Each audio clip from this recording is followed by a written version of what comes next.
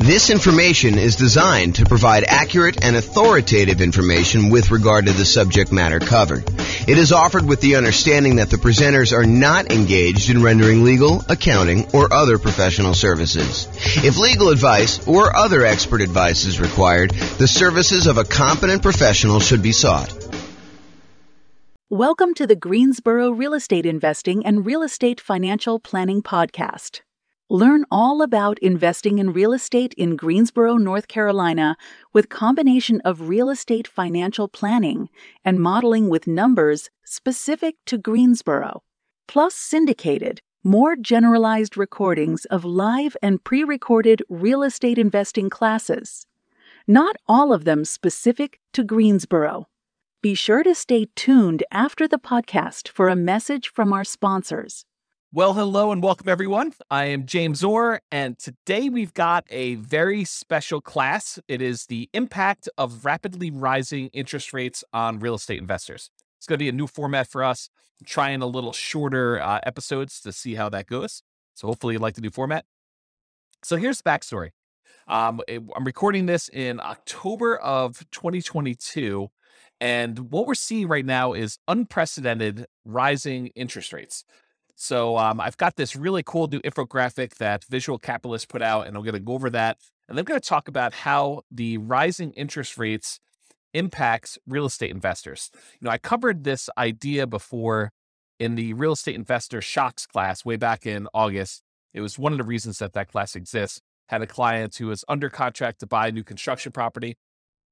And while they were under contract to buy the new construction property, interest rates rose considerably. And it really changed how that property looked for them because they were unable to lock it in. Usually when you're buying new construction, it's harder to lock in interest rate unless you do some type of extended lock period, or the builder's got some type of extended lock period or some pre-established rate. But if you're trying to do it with a traditional mortgage broker, a lot of times it's more expensive to lock more than 60 days in advance. So they were floating their rate thinking, rates, might go back down a little bit between while they're having the house built and when they're actually going to close. And just the opposite happened. Rates jumped up very significantly while they were under contract to buy the property, almost to the point where they did not want to buy. And so I did a whole class on that type of shock and a lot of other shocks. And that's the Real Estate Investor Shocks class. That was back in August. You can go find that on the podcast. So we've seen interest rates going up at a rate that is unprecedented, and I'll show you some graphics about that here in a second. And one of the things that the question is does this impact real estate investors, and how does it impact them? And so we're going to start a conversation about that. I think this is much more than a single episode topic. I think that we're going to talk about what happens to real estate investors as interest rates rise as part of a theme moving forward. And so there'll be a bunch of other kind of classes and modeling and discussions on that topic, but this is kind of just us getting started. So, all right. So the chart that I have from Visual Capitalist goes over what's called the federal funds rates. It's basically what the banks use in order to loan money to each other overnight. So it's not mortgage interest rates that we're showing specifically, although the federal funds rates is very closely related in many ways to what a mortgage interest rate would be. It's not the exact same number, but if the federal funds rates go up, then it tends to increase mortgage interest rates as well. And if the federal funds rates go down, then that tends to impact mortgage interest rates too. And so what the Fed does, it actually it sets these rates, which is what banks charge each other to loan money overnight. And therefore, that impacts what the actual mortgage rates. So the Fed is actually impacting mortgage rates, but indirectly. So let's take a look at what the numbers are. So this is a zoomed in version of the Visual Capitalist new image that we have here. So you can kind of see what's going on, but I'll go over and I'll tell you what's happening here. So this is 35 years of interest rate hikes. It kind of gives you a view of what happened over the last 35 years as far as the change in the effective federal funds rate put out by the Fed and how they changed. And so what they did is they picked the last, 1, 2, 3, 4, 5, 6. They picked the last 6 times that the Fed raised rates very aggressively. And they wanted to show you, this is over the last 35 years, and they wanted to show you how quickly they did it. So all the way back in 1988 to 89, rates went up 3.23 percentage points in about 1 year's time. So over the course of a year, they raised rates 3.23% percentage points. And that worked out to be about 0.23 percentage points per month. So that was sort of the rate that the rates were going up. And for those of you that can see the screen, if you're watching the video version of this instead of just the audio, you can see that that's this one right here. And I'll kind of jump to the punchline and tell you that that is the second fastest time that rates have gone up. So 3.23 percentage points in about a year, or about 0.23 percentage points per month.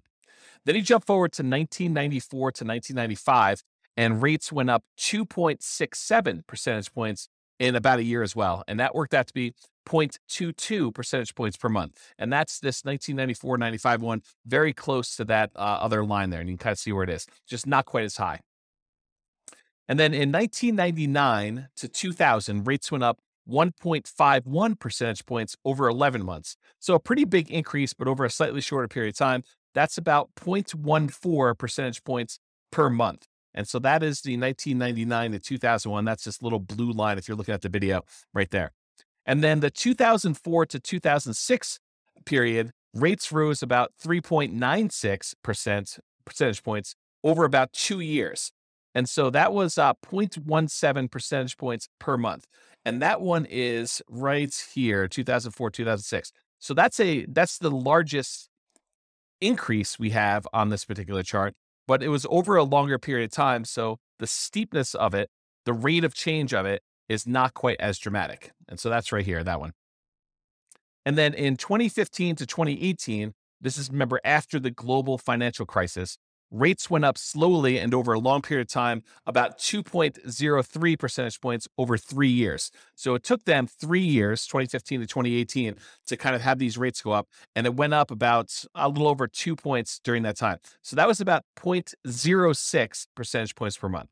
Now, we're in 2022, and over the last 6 months, we've seen an increase in rates of 2.36 percentage points.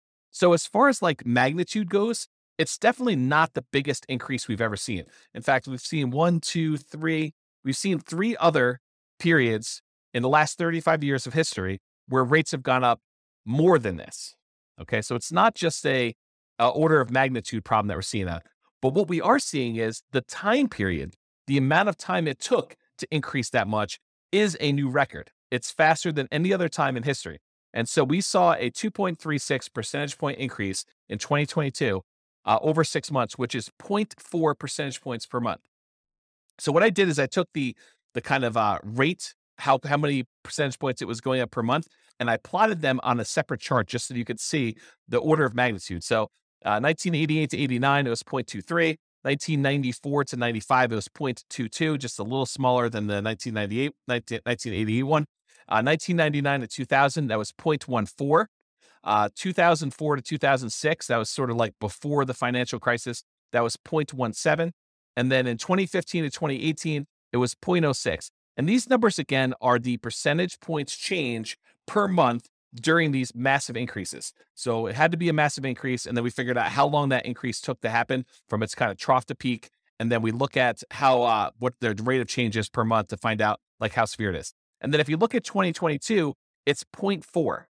So it's almost, not quite, but it's almost twice as much as the next 2 highest ones, 0.23 and 0.22.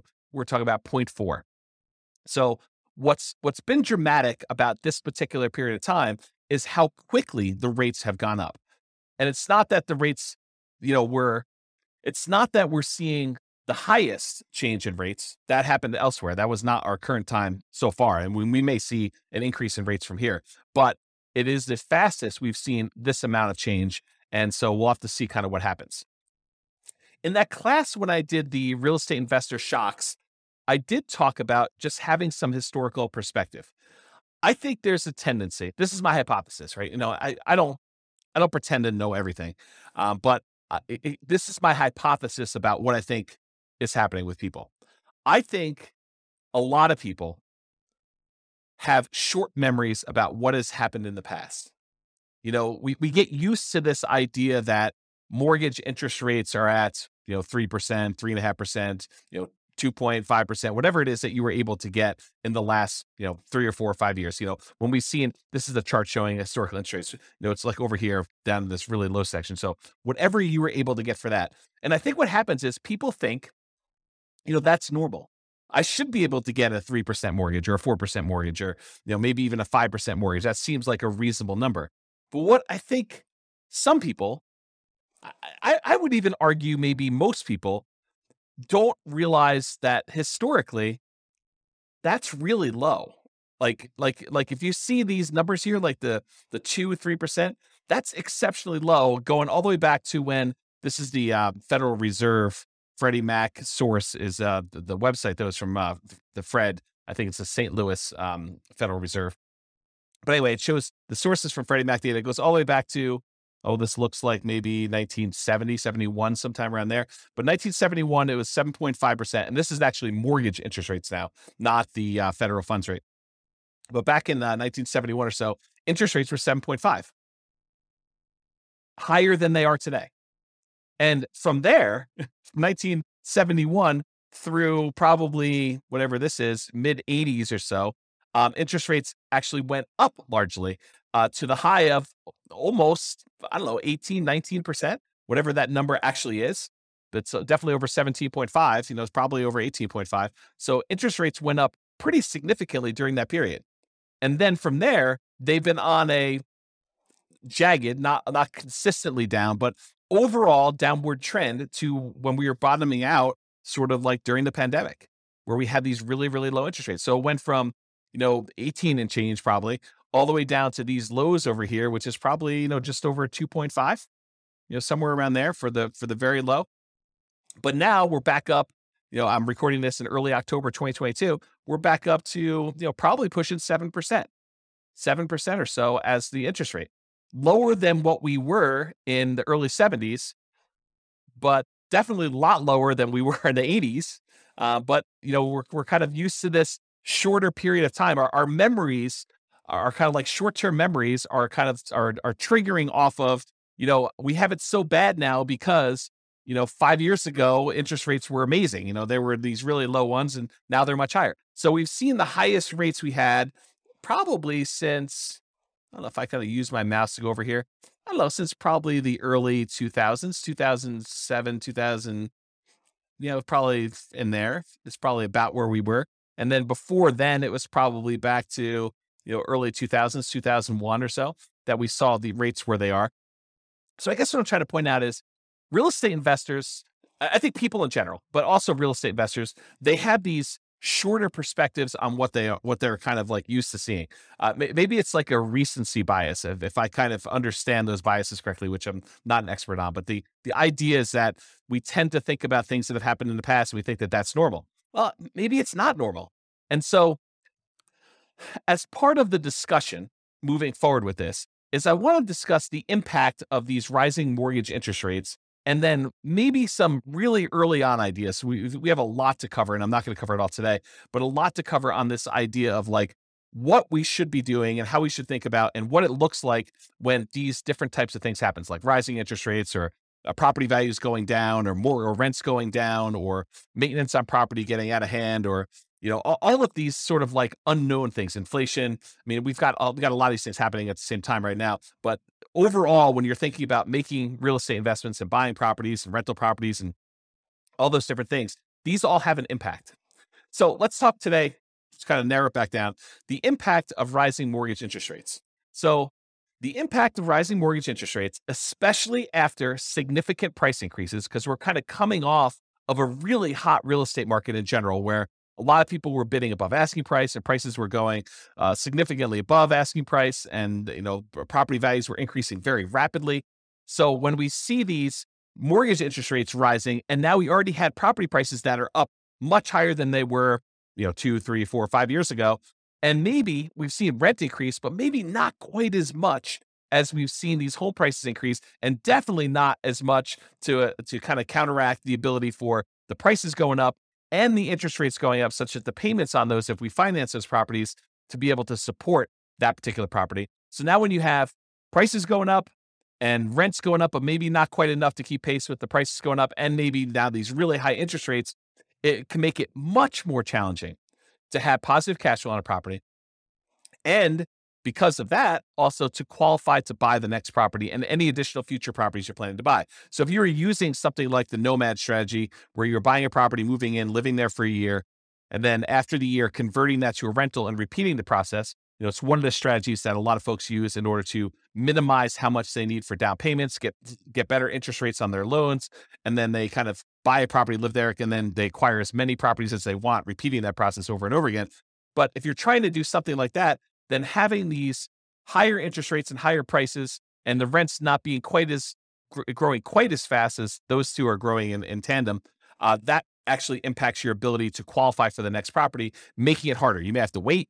You may have to put more down. You may have to buy down the interest rate. You may have to do a combination of those things. Maybe you have to do some type of other increase their income on the rental property, like doing short-term rentals or something like that. As just an example. So to be able to do all of that in order to buy these properties and qualify for the new loans, these rising interest rates are really impacting that a lot. So the question then becomes, because I hear some of the rumblings going on, is real estate investing dead? Interest rates are now 7%. It doesn't even make sense to go buy a property with 20 or 25% down anymore. It's really hard to get into cash flow, or they're really, really negative, or whatever happens to be happening in your market. And I personally think the answer to that is not at all. I do not think that real estate investing is dead. So what does this mean for real estate investors? First of all, it's not the end of the world. It may seem like that, but I wanted to give you some perspective about these interest rates and how they've been really, really high in the past. And real estate investing was definitely not dead at that point. It is not dead right now.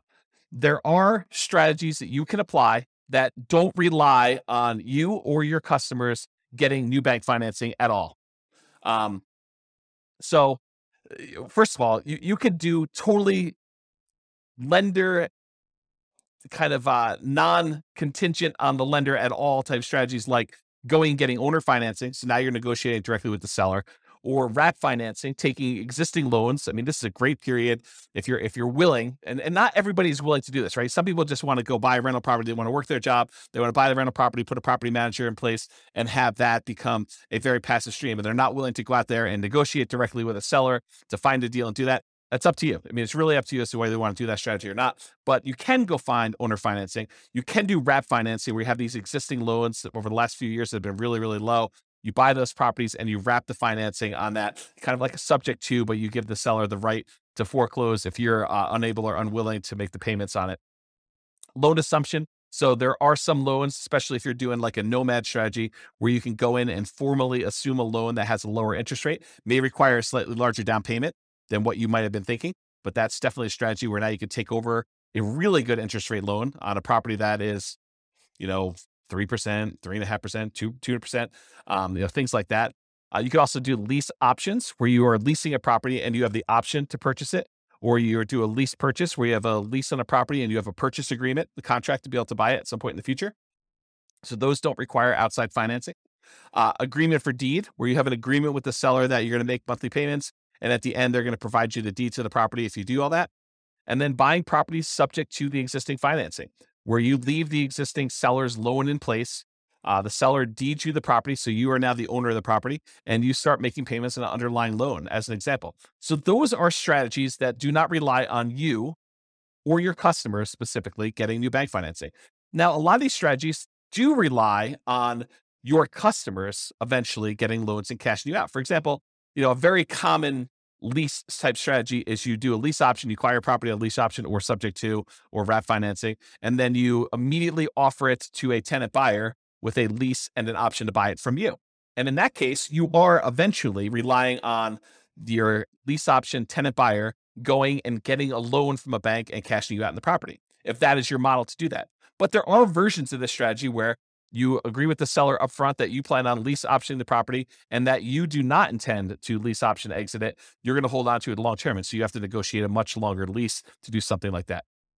So those are some examples of things that you can do that don't rely on you getting financing right now. And who knows what the future, right? I mean, I could try to make predictions and say, I think interest rates are going to go up, or they're going to go down, or they're going to go back down to 3% or 2%, or they're going to go up to 8% or 15%. I could try to make predictions, but I don't know what's going to happen. I think a lot of really smart people don't know for sure what's going to happen. I think there are some people that were a little bit surprised to see the rates do what they did, last month or two. We don't know what's going to happen in the short term. We don't know what's going to happen in the long term. I think overall, my best guess is that rates will go up and down. No, not to be not to kind of be dodgy here, but I think we'll see rates increase. We'll also see rates kind of come back down, and so you have cycles going through where rates are getting better, rates are getting worse. So I forgot where I was going with this, but the idea is those strategies exist, like all the ones I talked about, all the creative financing stuff. Or you could do a totally different business model if you really are committed to doing some type of real estate, but you're flexible in your approach, like flipping properties as an example. Although a lot of times flipping properties involves you buying a property and then selling it to somebody, which relies on your customer actually getting a loan. You could wholesale properties. Again, in most cases, it's relying on somebody else getting a loan to do it, unless they're buying cash.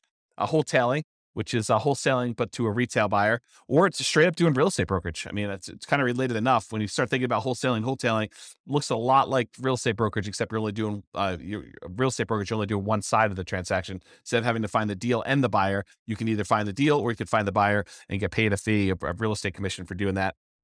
They're mechanically different, but if you think about it philosophically, they're very, very similar. Utilizing options or option auctions, where you're also finding and buyers doing that. We're investing in tax liens or tax deeds, or doing partnerships on properties where one of your partners is buying all cash or doing a syndication of some form.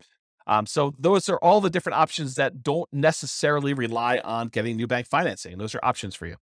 So if you were relying on bank financing in your previous strategy, the new market that we're in, the interest rates being where they are, prices being where they are, rents being where they are, the kind of the economy being where it is, it might suggest, it doesn't require this, but it might suggest that you pivot to another strategy in the interim, or so you could pivot to any of those other ones, or another option is use this time to prepare. And I'll kind of show you what I mean by using a recent example. I just recorded a podcast episode earlier this week on Norm and Norma for the Real Estate Financial Planner podcast, where that's more like stories of people. And we kind of talk about their situation and we model what their situation looked like and how long it would take them to be financially independent and what their net worth looks like and how we measure risk and things like that. But there's a couple in there, Norm and Norma, and they were going through in previous episodes on how to buy rental properties in a variety of ways. And so one of the ways they were considering is putting 20% down and buying as many rental properties as they could until they had a maximum of 10, and then kind of seeing how long it takes them to be financially independent with that, or putting 25% down and doing loans, or 15% down, doing non-owner occupant investor loans and paying the PMI when they do that, or doing the nomad strategy, which we discussed, but putting 5% down, moving into the property, living there for a year, at least a year, and then converting that to a rental after time. But this last episode is one of the more interesting ones related to this particular topic. In episode 24, if you go to realestatefinancialplanner.com /EP0024, and I'll put a link in the show notes for this as well. But if you go to that episode, they discuss the idea of, instead of buying rentals with 20% down or 25% down or 15% down, or doing nomad with 5% down, what if they actually just save their money, invested in the stock market, which opens up a whole another discussion about, transferring risk of, you're now got a slightly different risk curve characteristics by investing in the stock market, but they invest in the stock market until they have enough to buy the rental property free and clear. They're going to pay all cash for the property. They're not going to get a loan at all. Well, what's interesting about buying a property for all cash when you're in a really high interest rate scenario? It doesn't matter, right? Because the interest rate is not a factor. You're not getting a mortgage on the property at all. So it doesn't matter if they're 7% or 9% or 18%. You're going to buy all cash. And so the model for them is, they're going to take all the money that they were normally saving, that they were going to use to put 20% down or 25% down or 15% down. And instead of buying a rental property at that point, they just keep using that money, invest in the stock market until they get enough where they have 100% down, until they're buying a property free and clear. And yes, it takes much longer for them to get to the point where they're able to do that. But the interesting thing that happens is, it doesn't take a lot more. It doesn't take a crazy amount of time in addition to do this free and clear model versus doing the traditional rental model. As an example, and this is a very specific example of their situation, their jobs, their income, the types of properties that they're buying. And, I probably will I'm going to talk about this here in a little bit, but I probably will do a version of this for every city in the different podcast cities that we're kind of doing, where we use that city's numbers to show you how this impacts in whatever city you're in, right? Like the idea is that we'll be able to do it for your city, but for their specific situation, their own savings rates, their own, kind of like income and their debt load, because we use debt to income to determine when they buy it. Although you don't do that when you're buying free and clear properties, but you do for the other loans. But all their specific situations. In that particular case, it takes them, when they're buying 20% down payment rentals, it takes them 31.17 years. So just over 31 years to be financially independent, where the income from the rentals and any other money that they have invest in the stock market using a safe withdrawal rate, but a combination of cash flow after all expenses and the money that they have in the stock market, that combined is enough to support them with their minimum income that they need for retirement. And we do adjust for inflation and do all the math right. So you can go listen to the episode to get all the details. But the short version is it's about 31 years if they put 20% down.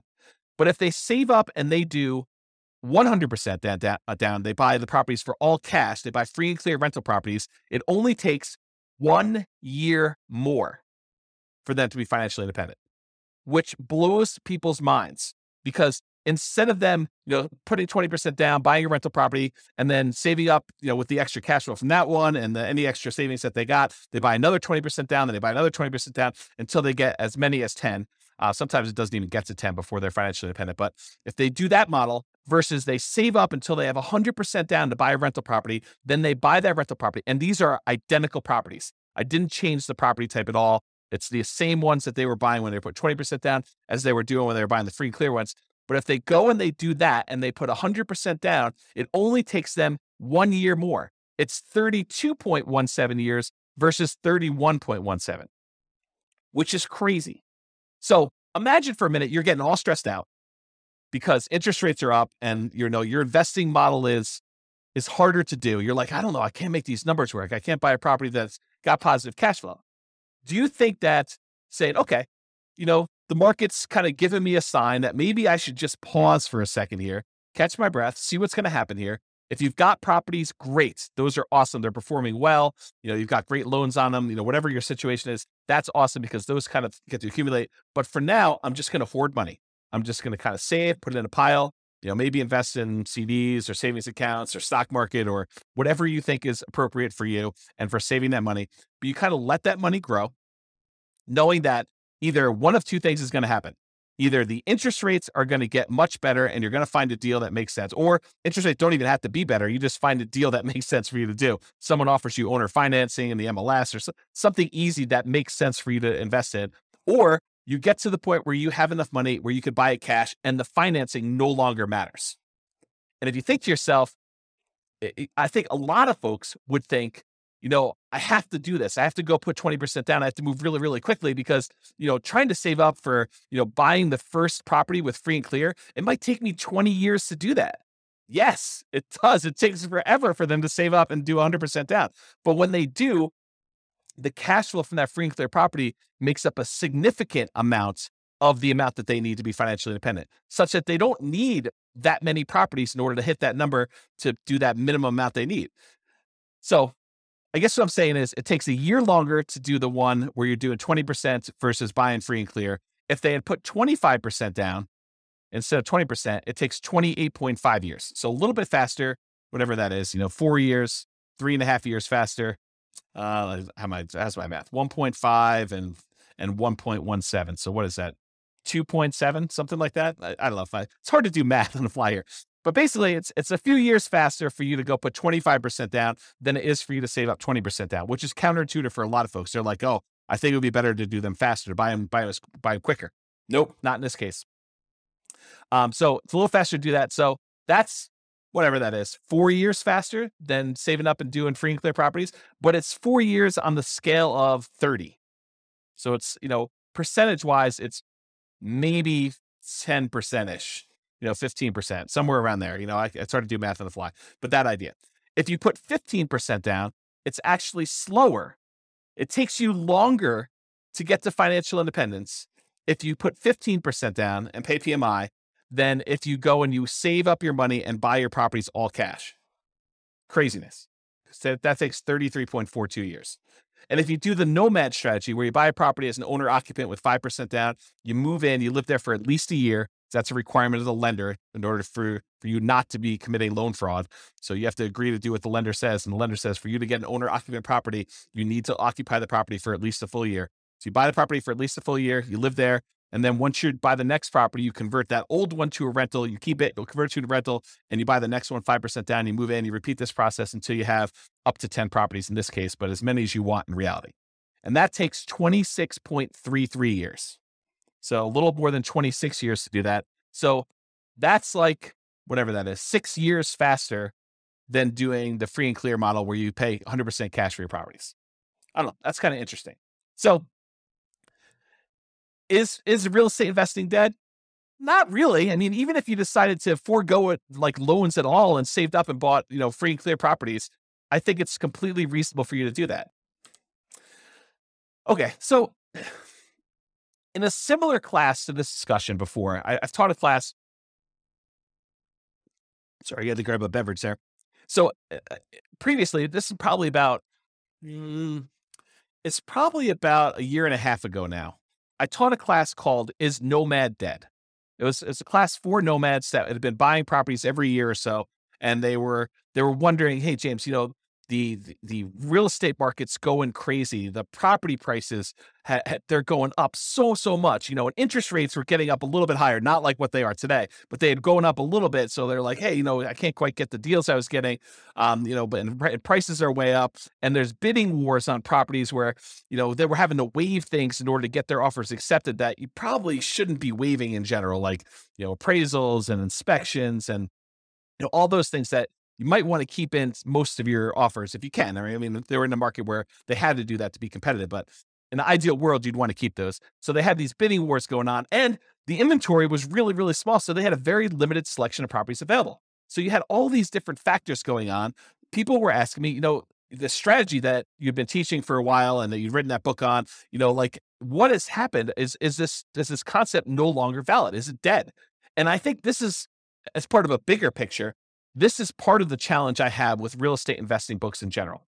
You'll go read a real estate investing book, and by the time it gets published in print, a lot of the ideas in there, they're dated, or the person is writing about a strategy that they've been doing for the last 15 years in a market that you're not in, and you're wondering, will this work today in our current interest rate and price and rent ratio kind of environment, and will it work in my market? And I think that's always been the frustrating thing, at least for me. I can only speak for myself. It's been frustrating for me to read a book and wonder, does this strategy work in my market with the current stuff I've got here? And so these people, even though a lot of them were in my market and they read the book, they're reading a book that's 5 years old, and I'm using numbers that they don't seem like they're today's market because they weren't. The prices had gone up so much, and interest rates were different, and the market dynamics were different with the bidding wars and limited selection stuff. So they were wondering, hey, is this nomad thing dead? Is this something I can even do?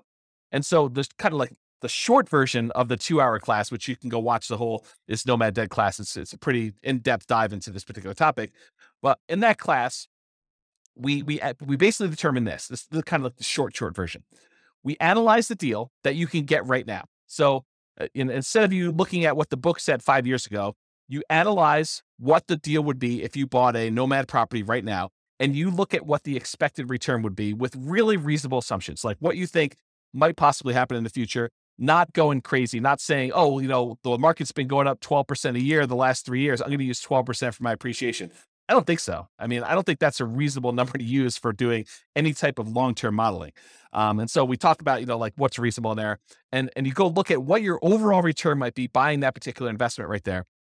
And you should use something like, the world's greatest real estate deal analysis spreadsheet, which you can go download for free. Just go to realestatefinancialplanner.com/spreadsheet, and you could download a copy of that particular spreadsheet where you could do this analysis and you could see the overall return you're getting from your expectations of appreciation, how much the property might go up in value, your cash flow analysis, how much will the property throw off in cash flow? And sometimes that's negative depending on what market you're in, or the debt pay down return, how much debt are you paying down on that property if you have a loan on it each, year or period of time, whatever you're analyzing for. And, the tax benefits of depreciation, how much tax benefits are you receiving by owning that particular rental property and having that? So you have a combination of appreciation, cash flow, debt pay down, and depreciation. And then the final thing it takes into account is also how much you had to invest, and including like the amount of reserves you need to set aside in order to be able to buy that property prudently.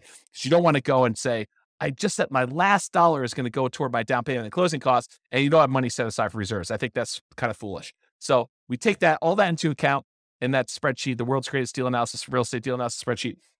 And it shows you your overall expected return, including the drag from your reserves and all that other stuff. And it gives you an idea, and it'll give you a number. It'll say, whatever it is, 25%.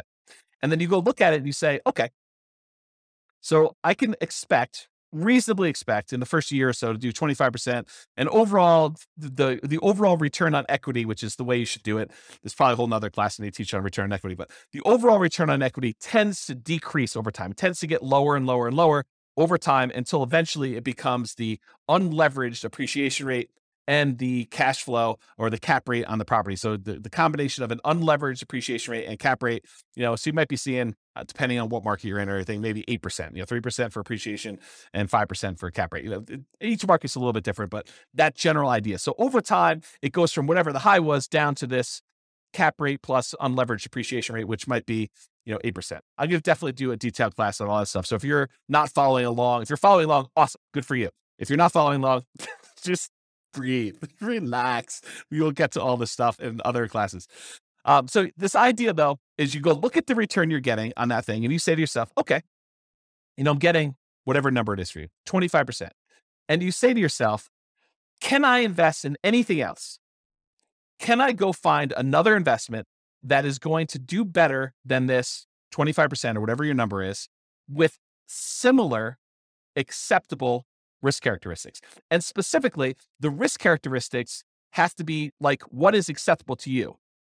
I personally don't think that buying a rental property has the same risk characteristics as buying crypto, some type of cryptocurrency and speculating in a cryptocurrency market. I think they're different risk characteristics. You may think they're the same, and that's up to you. I mean, I'm not going to impose my will on you, but I think they're different. I also think that putting money in a savings account has very different risk characteristics than buying a rental property. I think that savings accounts are less risky than buying a operating rental property business, which is what you're doing. But I do think buying a rental property and buying stock in a operating business are similar in some ways, right? In one way, you're buying stock ownership in a company that is operating. It's an operating business. When you buy a rental property, you're buying an operating business. I mean, you're buying the business that owns the property and rents it out to tenants and has like operating expenses and everything else. So those are similar enough for me, but it's up to you. So the idea though is you look at the return you can get by buying a property right now, doing your analysis in that spreadsheet, seeing the number that you can get and saying, okay, with this particular number, is this something that I can go invest somewhere else and get this return or better? Because I'm not trying to tell you have to go buy rental properties. If you do your numbers and your numbers look really, really bad, and you can go buy something else where you can make 5, 10, 15, 20, 25%, whatever it is, 100% return on your money somewhere else, then you have to go make that decision. And I'm not suggesting you have to go buy the 25% rental property or whatever the number is for you and versus something else. I'm saying you look at it and you decide. You can't go compare it to what you could have made 5 years ago. You can't go read the old Nomad book and say, oh, but James, when you were buying those properties then, you were getting 80% return on your money. Okay, I was getting 80% back then. Today, the numbers are whatever they are, 30%. Does that mean you shouldn't do it because you can't get 80% anymore? I don't think so. I look at that and I say, okay, I'm getting 30% if I do this. Can I do 30? Can I get better than 30% somewhere else? And you make that decision. That's sort of what applies today, right? You go analyze a property, whether it's Nomad or not, you do the same thing. You go analyze a property and you ask yourself, can I do better than this somewhere else? Can I put my money to work in another investment that has similar acceptable risk characteristics to me that I can go invest in that, something else?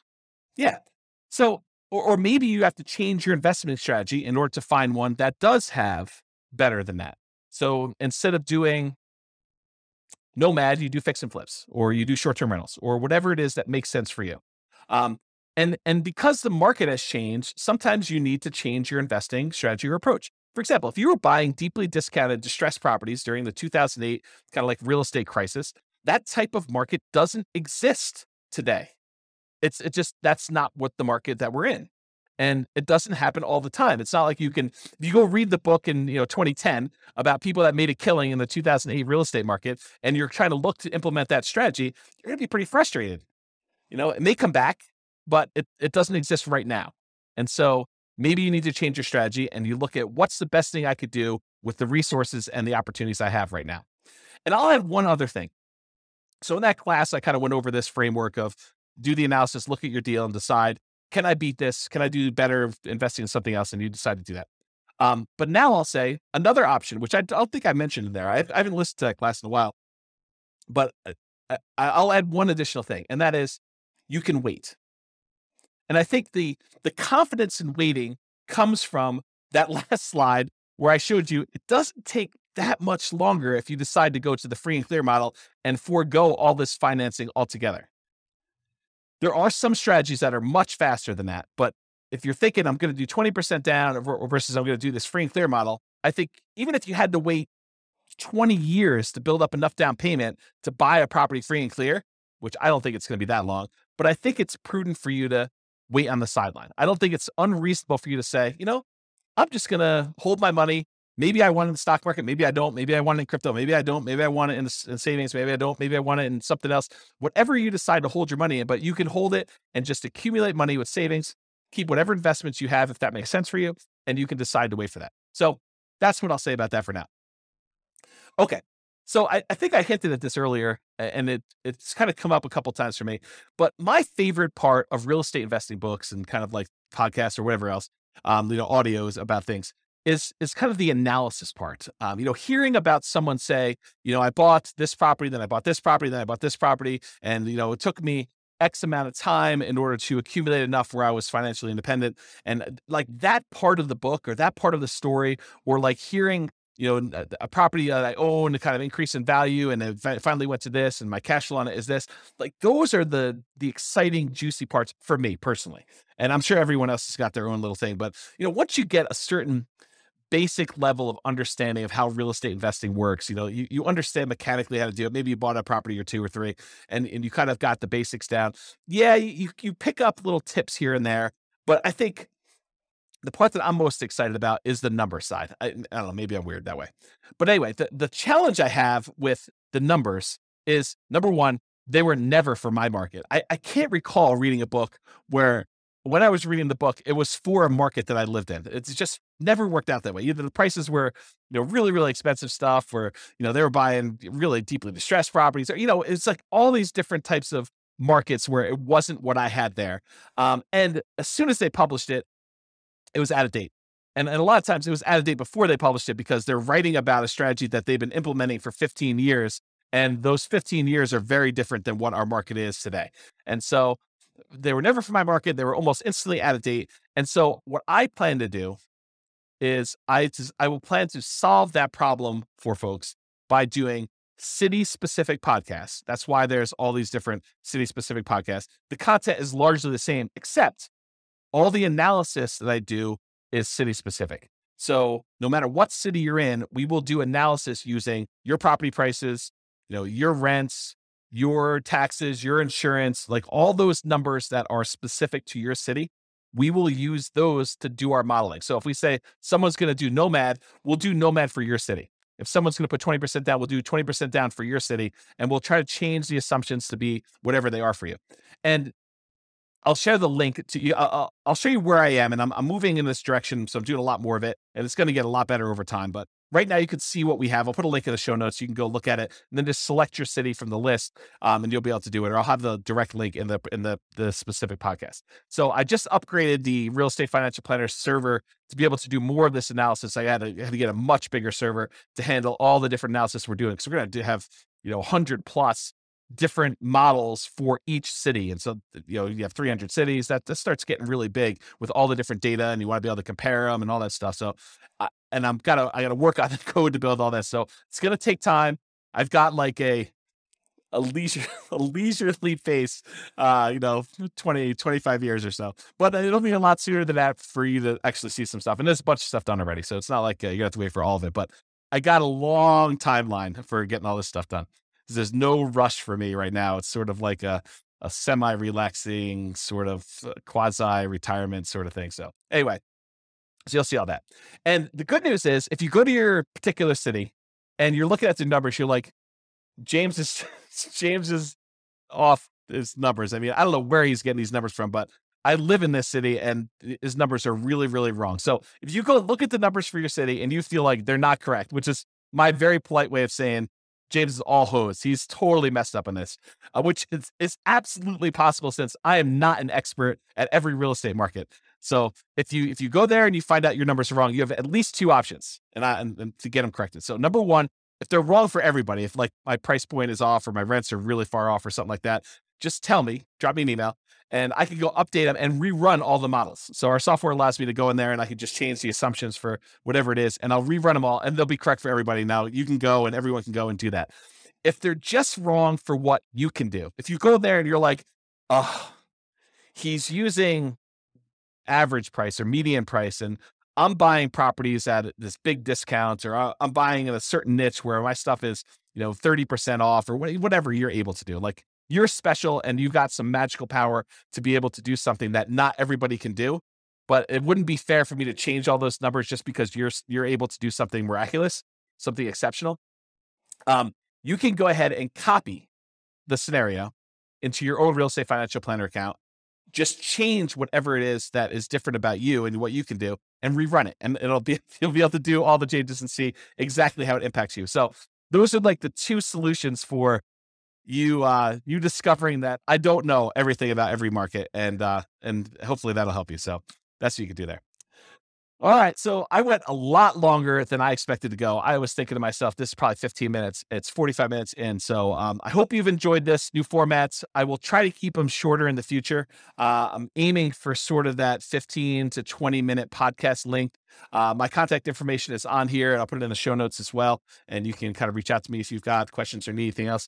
But I hope you enjoyed it. I hope that is helpful and more encouraging for you than this discouraging news and running deal analysis and seeing, frustrating numbers with your mortgage interest rate. And I'm not sure if the animals, if you probably can't see the cat and the dog, but they've decided to visit and meow, and the dog's not barking. He's taking a nap, but hopefully you guys did that. So anyway, I'm James Orr. Hope you enjoyed. I'll see you next time. Bye-bye for now. With home prices up, mortgage interest rates up, and rents up, but not quite enough to counteract the higher prices and interest rates. Cash flow on rental properties in Greensboro is harder than ever. Book a call with the Real Estate Financial Planner to apply our proprietary 88 strategies to improve cash flow on your rentals. See the show notes for a link to schedule your call and improve your cash flow today. If you're a real estate agent, lender, or professional in Greensboro that wants to help our real estate investor listeners, consider reaching out to learn about collaboration opportunities with this podcast. We'd love to add more value to our listeners by having you assist our investors buy, sell, and finance their real estate investments. See the show notes to schedule a call to discuss collaboration opportunities.